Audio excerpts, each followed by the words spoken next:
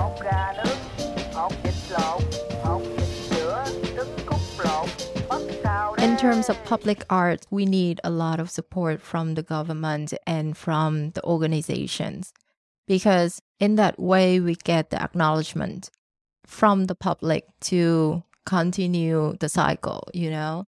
So when people see art, it's more accessible, it's more friendly. And for Vietnam, it's not there yet. We are not thinking about art yet. We're thinking about how to make space more accessible. And I think that's the first step. Trứng cút lộn, mất sao đấy. What I have trying to observe right now is the people around my age who are trying to understand art by going to museum more, going to exhibitions more, get themselves exposed, learn about it, talk about it, and maybe try to collect them.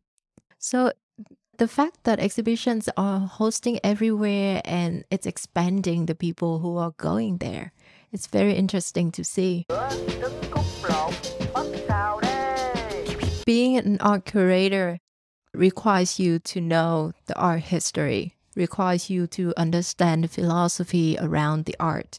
So it's not a popular program for Vietnamese to take. I see very rare cases that people can study that in a way that they can study an engineer, doctor, lawyer thing. But there are also programs, very rare, but there is.